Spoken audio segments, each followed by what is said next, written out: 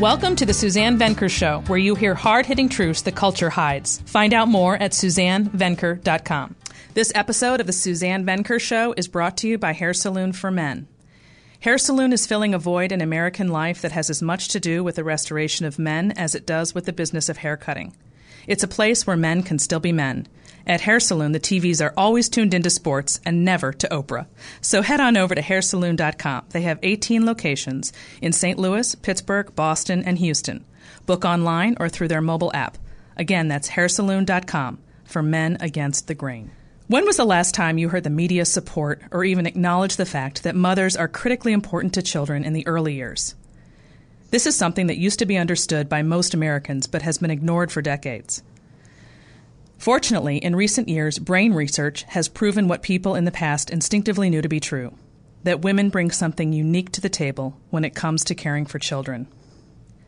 My guest today is Erica Komisar, a Manhattan psychoanalyst and a fierce advocate for the importance of mothers in the early years of a child's life.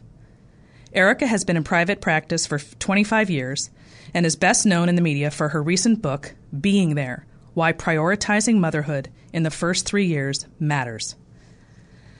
Based on more than 2 decades of clinical work and breakthrough neurobiological research on caregiving, attachments, and brain development, Erica's book challenges myths regarding infant resiliency, as well as the idea that parents can both work full-time and year-round and still meet their baby's needs. We'll also talk with Erica about the pushback she's gotten in the media for writing this bold and important book. Erica joins us now from New York. Good afternoon, Erica.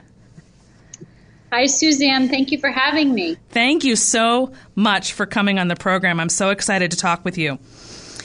I may or may not have told you in the past that I have about 3 pages worth of pull quotes from your book that I wrote down the moment I read it when it first came out. That's how excited I was.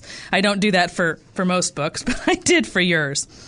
And I'd love to be able to go through all of them, which of course I can't, but I pulled out one that I think encapsulates what I believe your ultimate message is, and you can correct me if I'm wrong.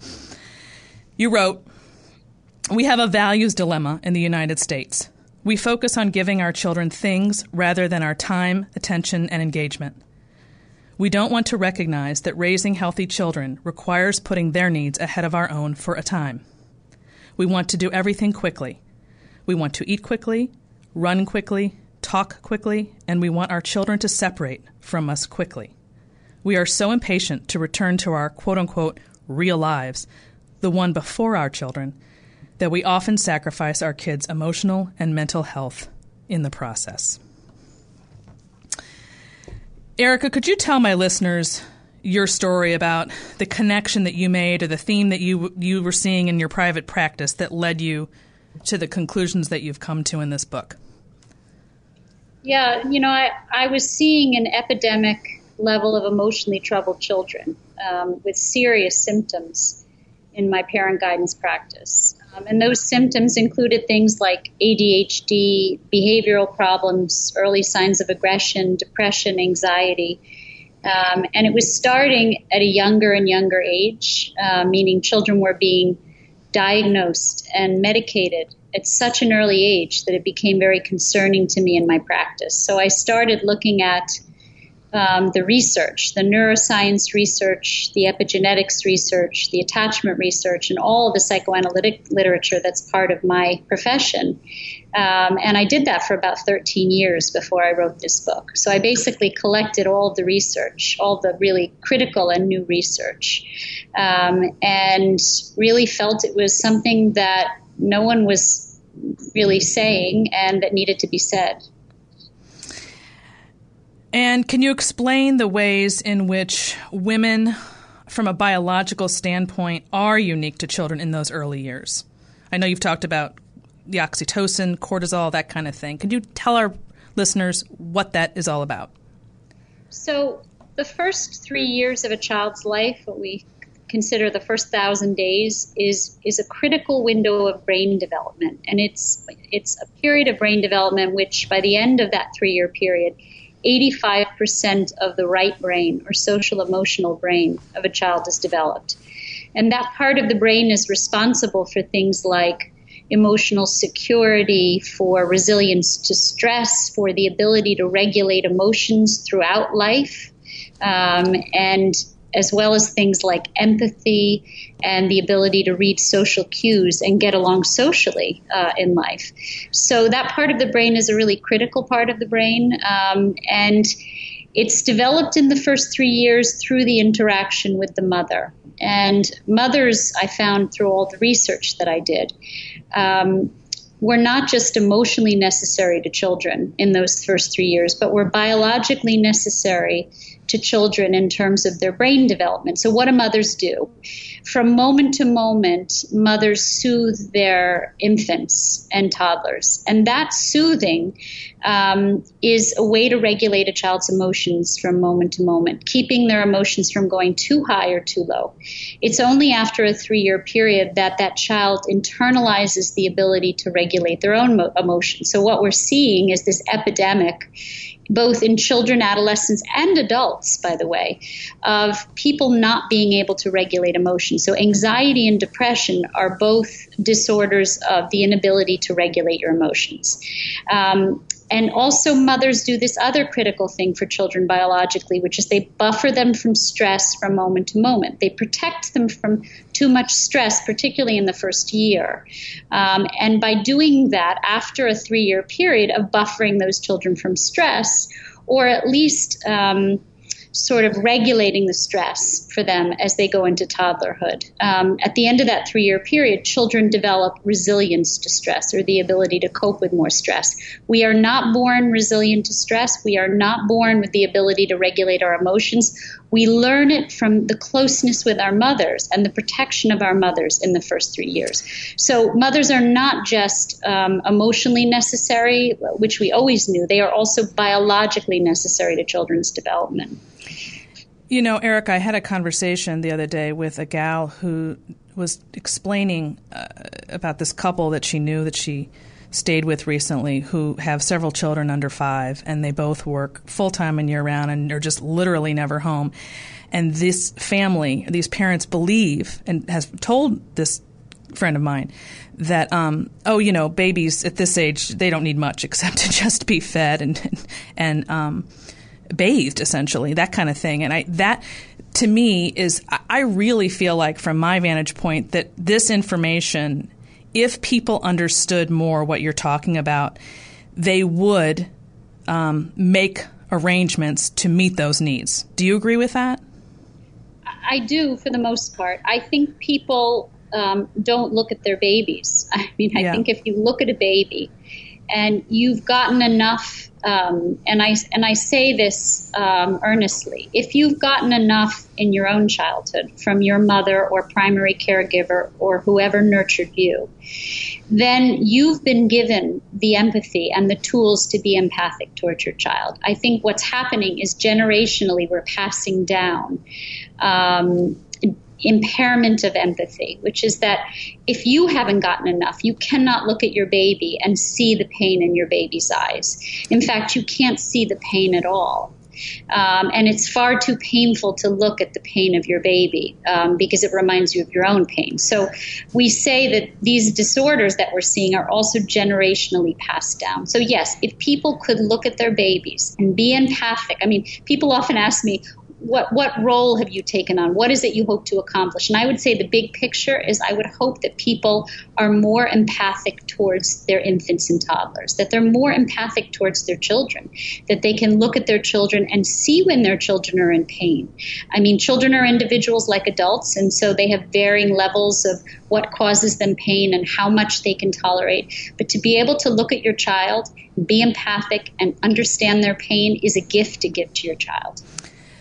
So I'm thinking of, I don't know if it was in your book or an interview or something, where you talked about how when you work with people, this is fascinating, to get them to see this, you've basically had to talk with them about their own upbringing, correct? And their own views of mothering and what they got from it themselves and what's holding them back in embracing these early years, yes? Always, because you can't really treat well, you can't treat a child for sure, but you can't treat a family unless you treat the individual parents, unless you really address the emotional needs of the parents, and you first have empathy for the parents and what they may have gone through. That's the only way you can get through to that parent, to be more empathic towards their child. It's such a fascinating way to look at it, and it makes so much sense. And that I don't think I've ever heard anybody talk about it in this way. And yet, I guess that's what you do one-on-one with your practice, which we can talk more about. I need to go to a break. And when we come back, I'd love to hear about what you have to say about fathers' involvement in those early years and how it works in conjunction with mothers. I think that's also really important to know.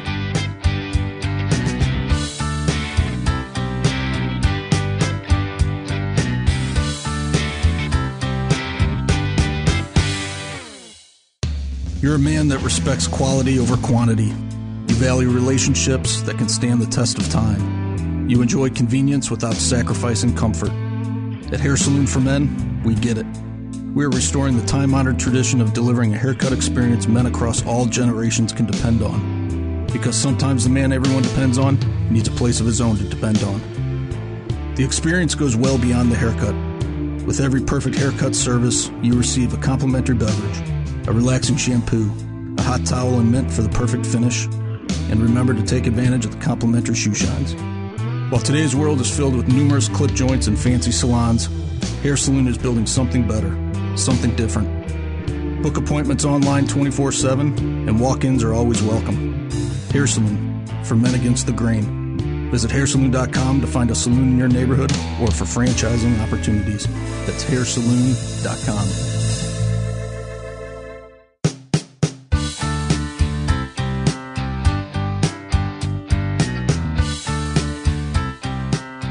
Welcome back to the Suzanne Venker Show. You can find out more at SuzanneVenker.com. This program is brought to you by Hair Saloon for Men Against the Grain. Visit hairsaloon.com. We're talking today with Erica Komisar, a Manhattan psychoanalyst and author of the book Being There, Why Prioritizing Motherhood in the First 3 Years Matters.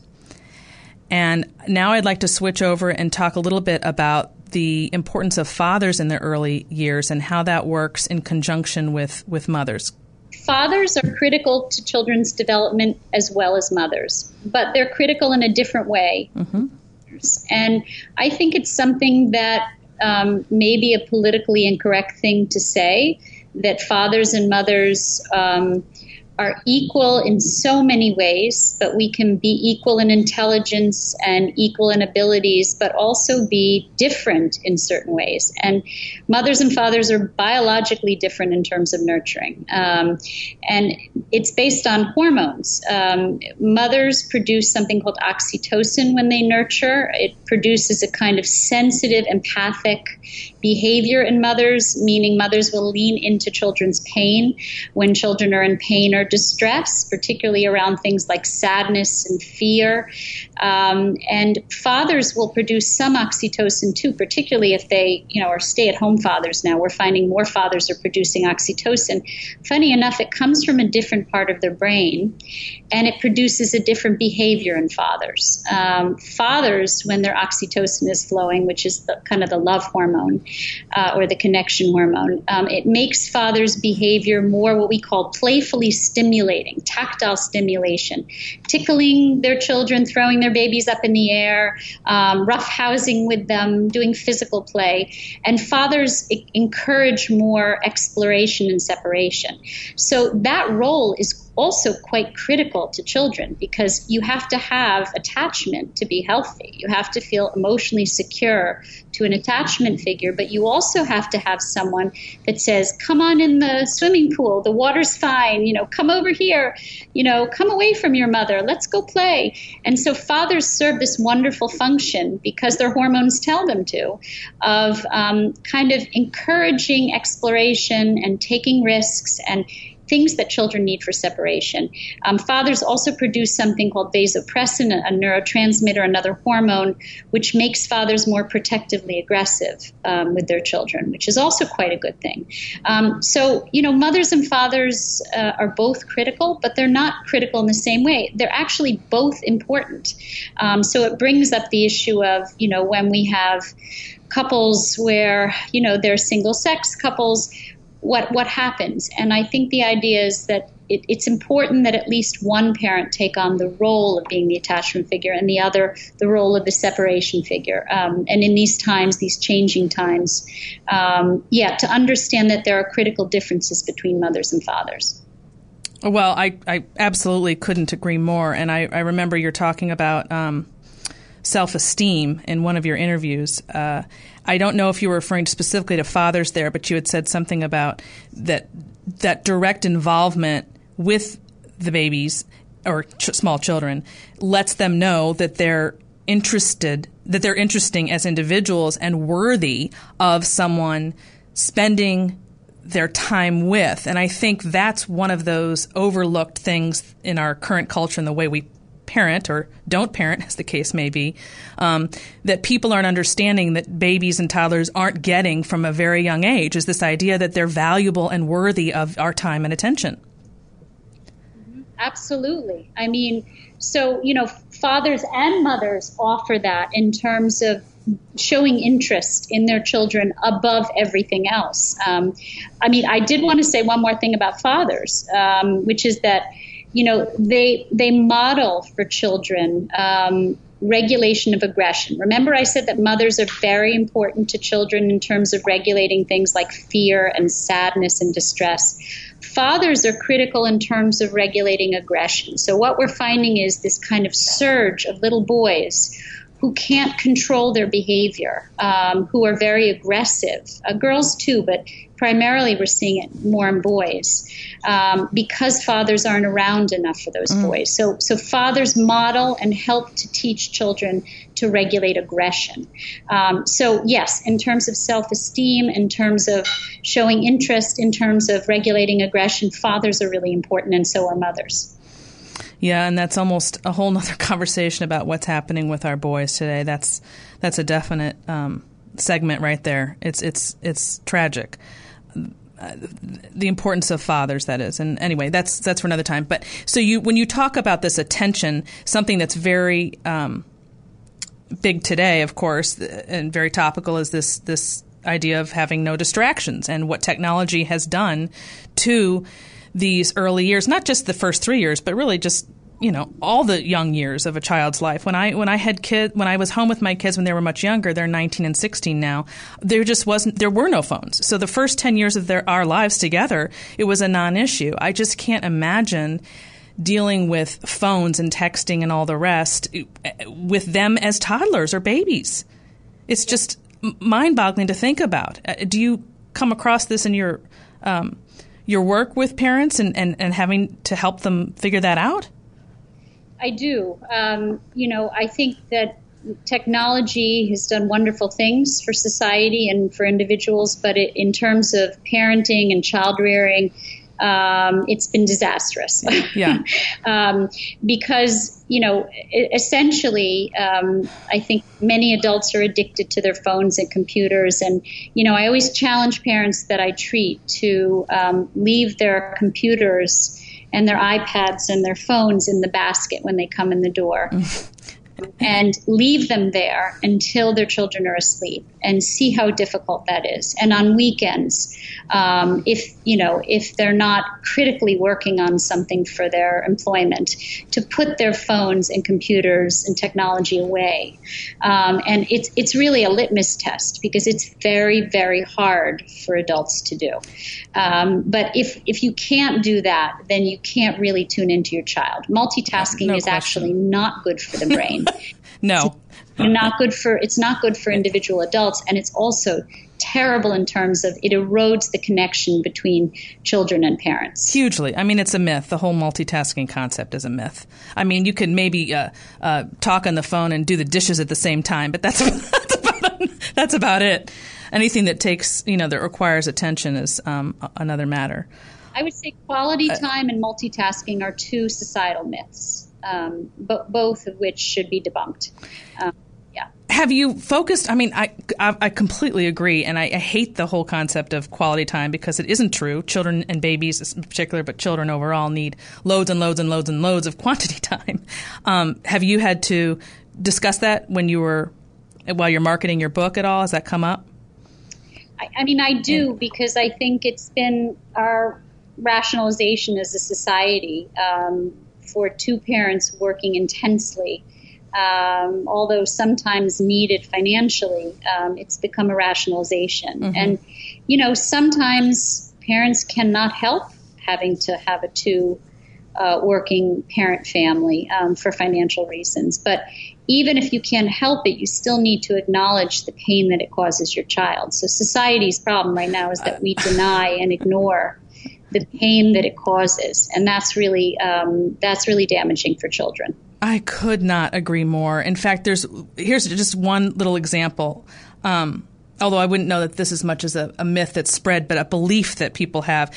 You've heard mothers talk about being very excited if they find on-site daycare at their place of work, or if they work really close to home and they can come in and out and feed their children and go back to work and that kind of a thing. And they think that's something that's good, but in fact, it's harming their children when they do that, which I think would be really shocking for them to hear. Can you explain why that is? Well, I mean, I think adults adultomorphize children, meaning they project onto children adult-like resilience. So again, just to highlight the fragility of infants and toddlers, that they are very neurologically fragile, very, very fearful of everything. All kinds of stimulation. And so that means that it's actually the connection to you, both physical and emotional. I mean, in other parts of the world, mothers carry their babies on their bodies for the first year to buffer them from stress. Mm-hmm. And as a result, babies in other parts of the world don't cry nearly as much as babies in the Western world cry or are in distress, because they're immediately soothed by the mother's body. So to understand that a baby is literally physically, neurologically, and emotionally regulated by the mother's body. I think if most parents could tune into that pain, they would not leave their babies in those settings. Well, I'd like to pick up on that. I have to go out to a break real quick, but I definitely want to pick right back up where we left off there in 1 minute. Are you unhappily single? Does your marriage or relationship feel hard? I get a lot of emails from readers who are struggling in their marriage or relationship. Unfortunately, the help an individual or couple needs can rarely be answered in a series of emails. For this reason, I offer relationship coaching for those who are struggling to find love and for couples whose marriage or relationship feels stuck in a negative cycle. Go to SuzanneVenker.com and sign up today for a coaching session with me and learn the tools you need to find love and sustain it. It's so much easier than you think. That's SuzanneVenker.com.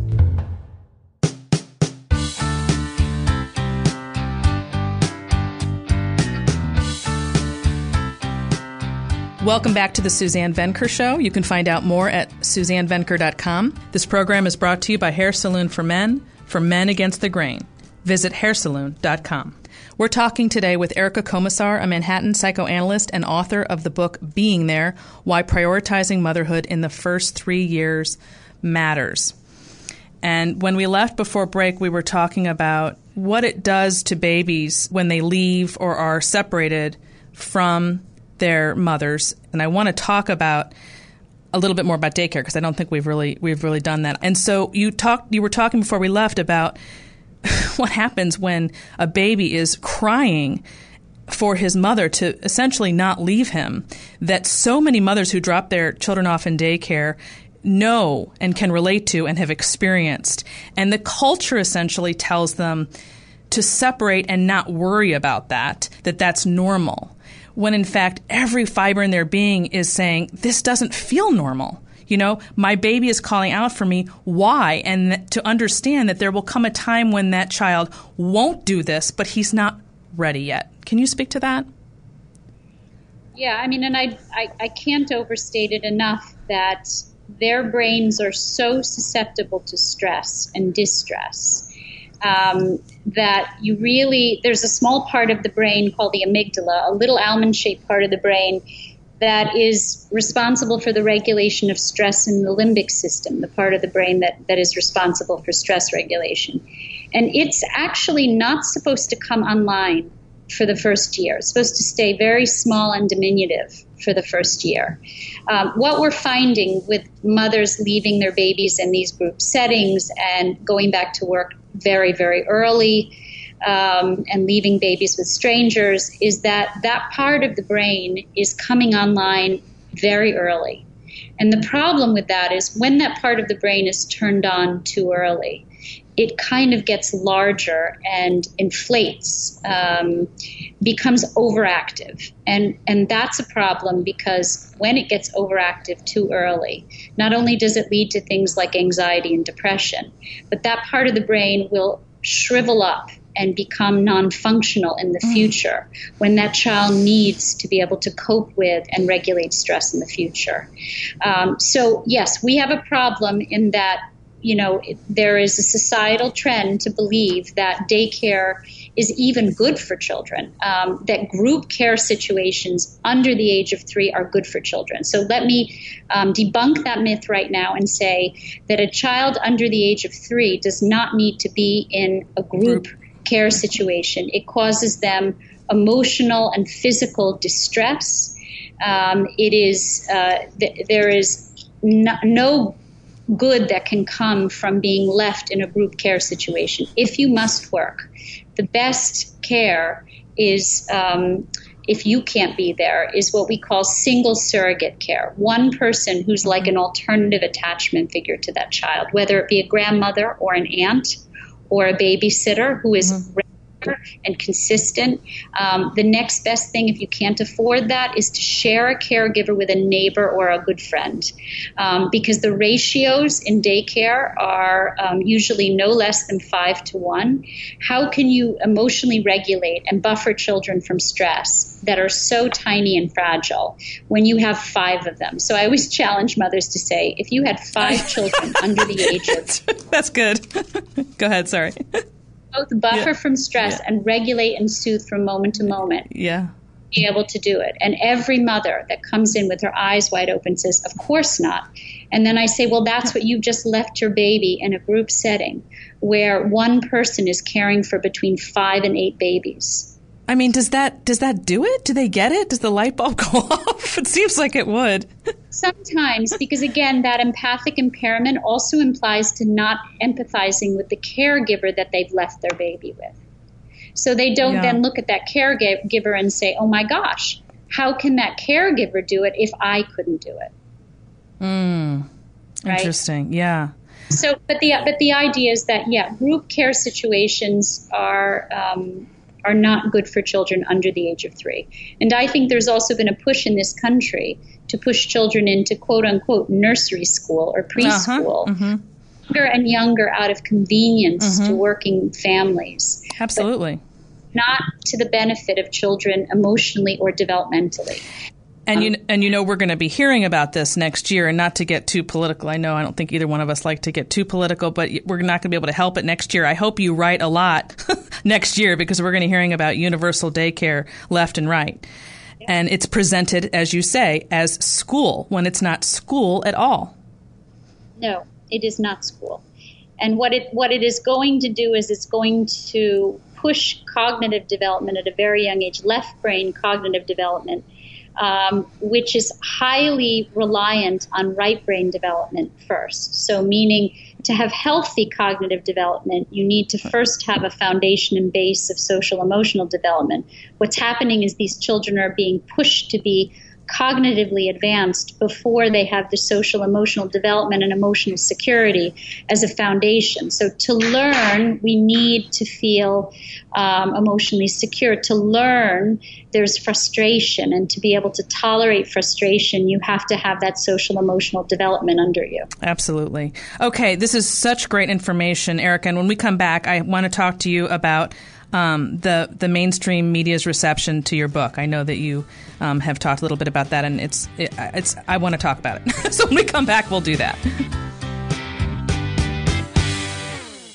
Do you ever wonder what happened to courtship and find yourself longing to go out on a real date? Do you ask yourself why some marriages last and others fall apart? Is your marriage struggling despite your best efforts to keep it together? Women who win at love don't have a gift you don't have. What makes them unique is that they aren't at war with the men in their lives. Rather than take a competitive approach to relationships, as the culture teaches, they accept that men are men and that women are women. And that makes all the difference. Whether you're single and mapping out your life, or you're divorced or unhappily married, women who win at love will permanently alter the way you view men in marriage. You will learn the 8 dating rules that lead to marriage, why super successful women struggle in love, what men want and what women want. Hint, they're not the same. Why love alone is not a reason to get married, how to avoid the green grass syndrome, and why acting like a man lands women in a ditch. Women Who Win at Love is an in-depth examination of modern dating and marriage and a wake-up call for women at every stage of life. So go to Amazon.com and type in Women Who Win at Love and get ready for your life to change.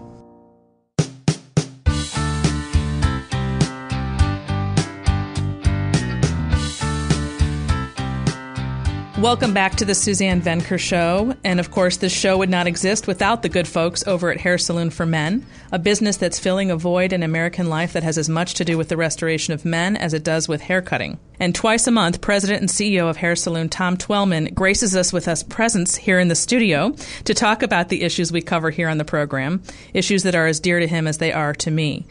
So welcome to the studio, Tom. Thanks, Suzanne. Glad to be here.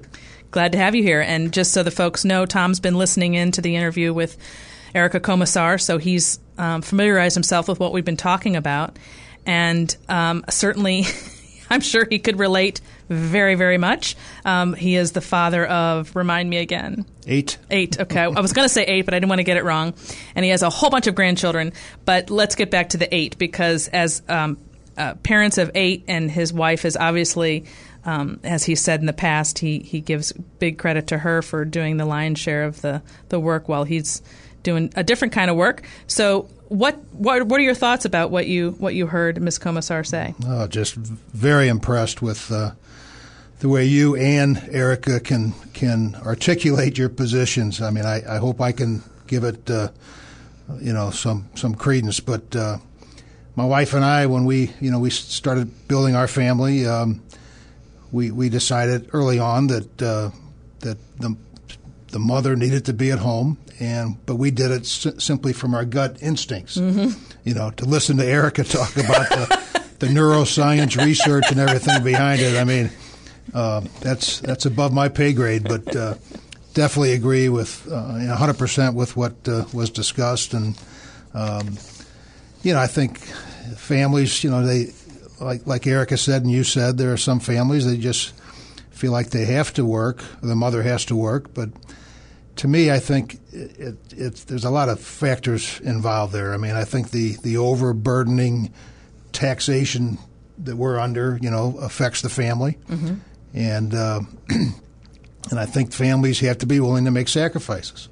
You don't, if you're raising kids and to hear how important the mother being in the home is that Erica and you guys talked about it is just amazing. And, if you have to make sacrifices. So you don't need that big home. You maybe skip a few vacations or something. But, those first 3 years, as you guys were talking about, it's just amazing, what that affects. Well, it's funny how you said you just did it from instinct, which is how I opened the program, saying that, this was not controversial. This was not up for debate for eons, and it's been lost in the last few decades because of, feminism, but that's a whole nother conversation, I guess, and the push to get mothers out of the home and into the workforce as some sort of better life than the way, quote unquote, women had it before, or what have you. And now we have this wonderful research to back up what you and your wife and many others have done naturally and instinctively. So it's so important if we're going to get back to some sort of middle ground and helping people understand how to structure their lives in advance. You said that you and your wife decided in advance. Right. I couldn't agree more. The same thing with my husband and me. I talk about that in my books. You have to know and plan for that from day one. Don't get stuck later on trying to figure it out after the kids have come. That's not the time to do it. Yeah, you can't get that time back, and now my wife and I are watching our kids. We've got 2 new grandkids that are under 2 months old, and all my daughters are stay-at-home moms. And do you think that's because? How do you think that? Because there's so many parents who modeled one way and their kids went another way. What was different? Do you think in your situation? Anything? Man, I don't know. I mean, we've just been blessed. I think with great kids, and they've watched how we did it, and I think they appreciate that, and they're trying to do it themselves. Yeah, that's so important. Back a moment before we were talking about planning in advance. I think that doesn't get enough attention as far as understanding how you can manage on one income for a specified period of time. Now, this wouldn't be necessarily for the entire 20 years or however long you have kids at home, but if you make financial decisions ahead of time that don't require the 2 incomes. So, for example, if you sign on a home prior to having children that demands 2 incomes instead of 1, well, then you are stuck. So then a few years later when they say, well, I have to work, technically they mean it, but they don't understand that the decisions start ahead of having the children. I cannot stress this enough. Do you agree with that? I agree with you 100%. I think having, I've been an entrepreneur my whole life, so, having my wife at home, enabled me to do what I needed to do, and it's less stress on the whole family, and I knew that when I was at work that my wife was taking care of the home. So, and she knew she didn't have to worry about making money while she was doing this other work. And there were some tight times, though. Yeah, sure. Well, of course. And then you have to accept that going in. But it's really about understanding, in my opinion, that it's a team. And that if you really look at it like one unit instead of worrying about who's doing what all the time. I think that's really where the younger generation gets completely off base, is this competitiveness instead of understanding the complementary nature of the whole enterprise, if you will. All right. Well, you and Erica touched on it today, but I think in your previous show with Dr. Laura, she mentioned that basically when you drop your child off at daycare, that child is unloved for 8 to 10 hours. Yeah, I love how, that just blew me away. That's a great way that she puts it, because you really can't argue with it, can you? I mean, she put it in a way that just makes people go, well, yeah, I mean, you can't, that's true, because no one's going to love your child like you. And then Erica explained it from a hormonal and neuroscience perspective, so it's right on target. Well, I'm so glad you came in today and got to hear it, and I would look forward to seeing you next time, talking with you. Sounds great. Excellent. Thanks, Tom. Yep.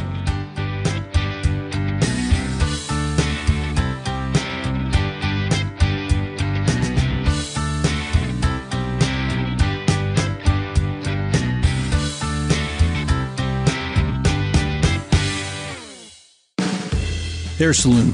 It's more than just a haircut. You walk in the door, tired, spent, looking a bit ragged. You're greeted by a warm welcome like you've been here before. A complimentary drink slides across the bar, quenching your thirst for comfort and convenience. The sound of clippers and conversation can be heard, drowning out the noise of the world. You sit comfortably, surrounded in soft leather and smooth chrome. The smell of oak and Clubman talc reconnects you to traditions your father and grandfather once knew. The soothing sounds of sharp metal trim away at your problems. Staying put in the comfortable barber chair, you lay back, resting your eyes as warm water and sweet mint soap washes away your worries. You recapture a few minutes to feel strong again, to look your best, and to get ready for what's next. And you're ready to repeat again a few weeks later. Hair Saloon, for men against the grain. Visit hairsaloon.com to find a location near you. That's hairsaloon.com.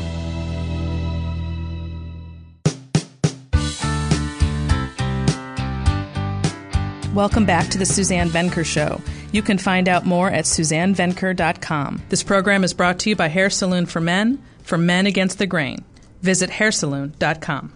We're talking today with Erica Komisar, a Manhattan psychoanalyst and author of the book Being There, Why Prioritizing Motherhood in the First 3 Years Matters. So you wrote that you've been stonewalled by the media, despite making it clear that you wrote this book simply to help us create a more child-centric culture, which is wonderful. It's not meant to be a political issue. It's really just meant to be an advocacy for children and for mothers. But it turned into a political issue because I think it was a threatening idea. Mm-hmm. Threatening because the title implied that children meant you couldn't work. And in fact, if you read my book, I don't say that at all. No, you don't. I say that Some women have to work, and some women have different choices than other women. But for the most part, it's not about working versus not working. It's about prioritizing children in those early years. And so the response to the book, I think, was one of women feeling guilty. And as I say in the book, for me, guilt, as a psychoanalyst, guilt is not a terrible feeling. Oh, I love that. It's a signal feeling. It means that maybe it struck a chord in you. Maybe there's a conflict to look at, like pain, like physical pain is a signal feeling. If you have broken an arm or a leg, you don't keep walking on that ankle or that leg. You go and get help with it. So for some reason in society, when we feel guilty, we don't want to look at pain. We want to turn away from it. And we're told it's okay to turn away from it. And in fact, if you look at your guilt, you find that you can resolve it. Either you make different choices in terms of being more present for your children physically and emotionally, or you find better solutions for childcare. But in any case, it's really, I think the idea of my book threatened a lot of women. And it did resonate a lot with a certain part of the population who really already believed in these values, but it was very threatening to people in the liberal media. Also, remember that daycare was part of the feminist agenda. Mm-hmm. Now, I'm a working woman, and I consider myself, quote unquote, a feminist in the sense that feminism is how you define it. I mean, for me, it's that women should have choices, but those choices shouldn't involve endangering the health or the emotional development of their children, but we should all have choices. And that choice might be not to have children, or that choice might be, if we can't care for our children, to get a really wonderful single surrogate caregiver. But yes, this book was very threatening to a lot of people. I'm so glad you brought that up about the guilt, because I forgot to ask you about that. And that, when I saw it, I thought this is a fantastic way of explaining and putting a positive spin on guilt and how you can actually get rid of it by facing it. I thought that was fabulous. So this has just been a great conversation, Erica. I'm so glad that you came on and spoke with us. As I say, I wish there were many more of you out there. Where can people find out more about your work? First of all, thank you for having me on and giving airtime to these important ideas. But they can reach me at www.komisar.com. The book is called Being There, Why Prioritizing Motherhood in the First 3 Years Matters, and you can buy it on Amazon and Barnes & Noble. And and please buy the book. Fantastic. Well, thank you, Erica. It's been a pleasure. Okay. Thank you, Suzanne. Thank you for having me on. It was great to talk to you. My guest today was Erica Komisar, a Manhattan psychoanalyst and parent coach who's a fierce advocate for the importance of mothers in the early years of a child's life. You can find out more at Komisar, that's KOMISAR.com. Well, that wraps up another edition of the Suzanne Venker Show. Don't forget to tune in next time when we talk with Joy Pullman, author and executive editor at The Federalist, about why the feminist life script makes women miserable. If you haven't done so already, don't forget to subscribe to this podcast, and please do take 1 minute to give us your review. And if you have a comment or question, email Suzanne at thesuzannevenkershow.com. Thanks for listening, everyone. Have a great weekend. Join me, Suzanne Venker, Saturdays at noon for The Suzanne Venker Show. Are you tired of the lies and the spin perpetuated in the media, in our universities, and in Hollywood? Does today's relentless gender propaganda make you feel as if you're going mad? If so, get ready to hear hard-hitting truths about men, women, sex, dating, marriage, and family that will make you cry out, yes, finally someone tells the truth. So join me, Suzanne Venker, Saturdays at noon for The Suzanne Venker Show. Brought to you by Hair Saloon for Men against the grain. Online at hairsaloon.com.